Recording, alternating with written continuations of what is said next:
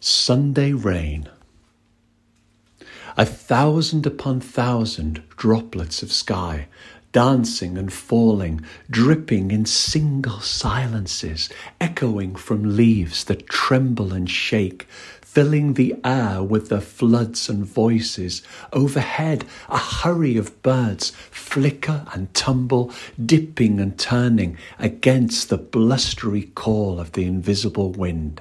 And look you, higher, still higher, the grey flotillas of clouds deepen and drift across the silver mists, hanging in veils across the woodlands, the folds and valleys of earth and landscape, ploughed since September, harvested their farms and outhouses, huddled in shelters, dips and meanders of rivers and towns, all glistening with rooftops and blinking windows, as the sun at last glimpses in sunlight and morning a great sail arising between islands of blue, blue behind the dissipating wreaths of clouds.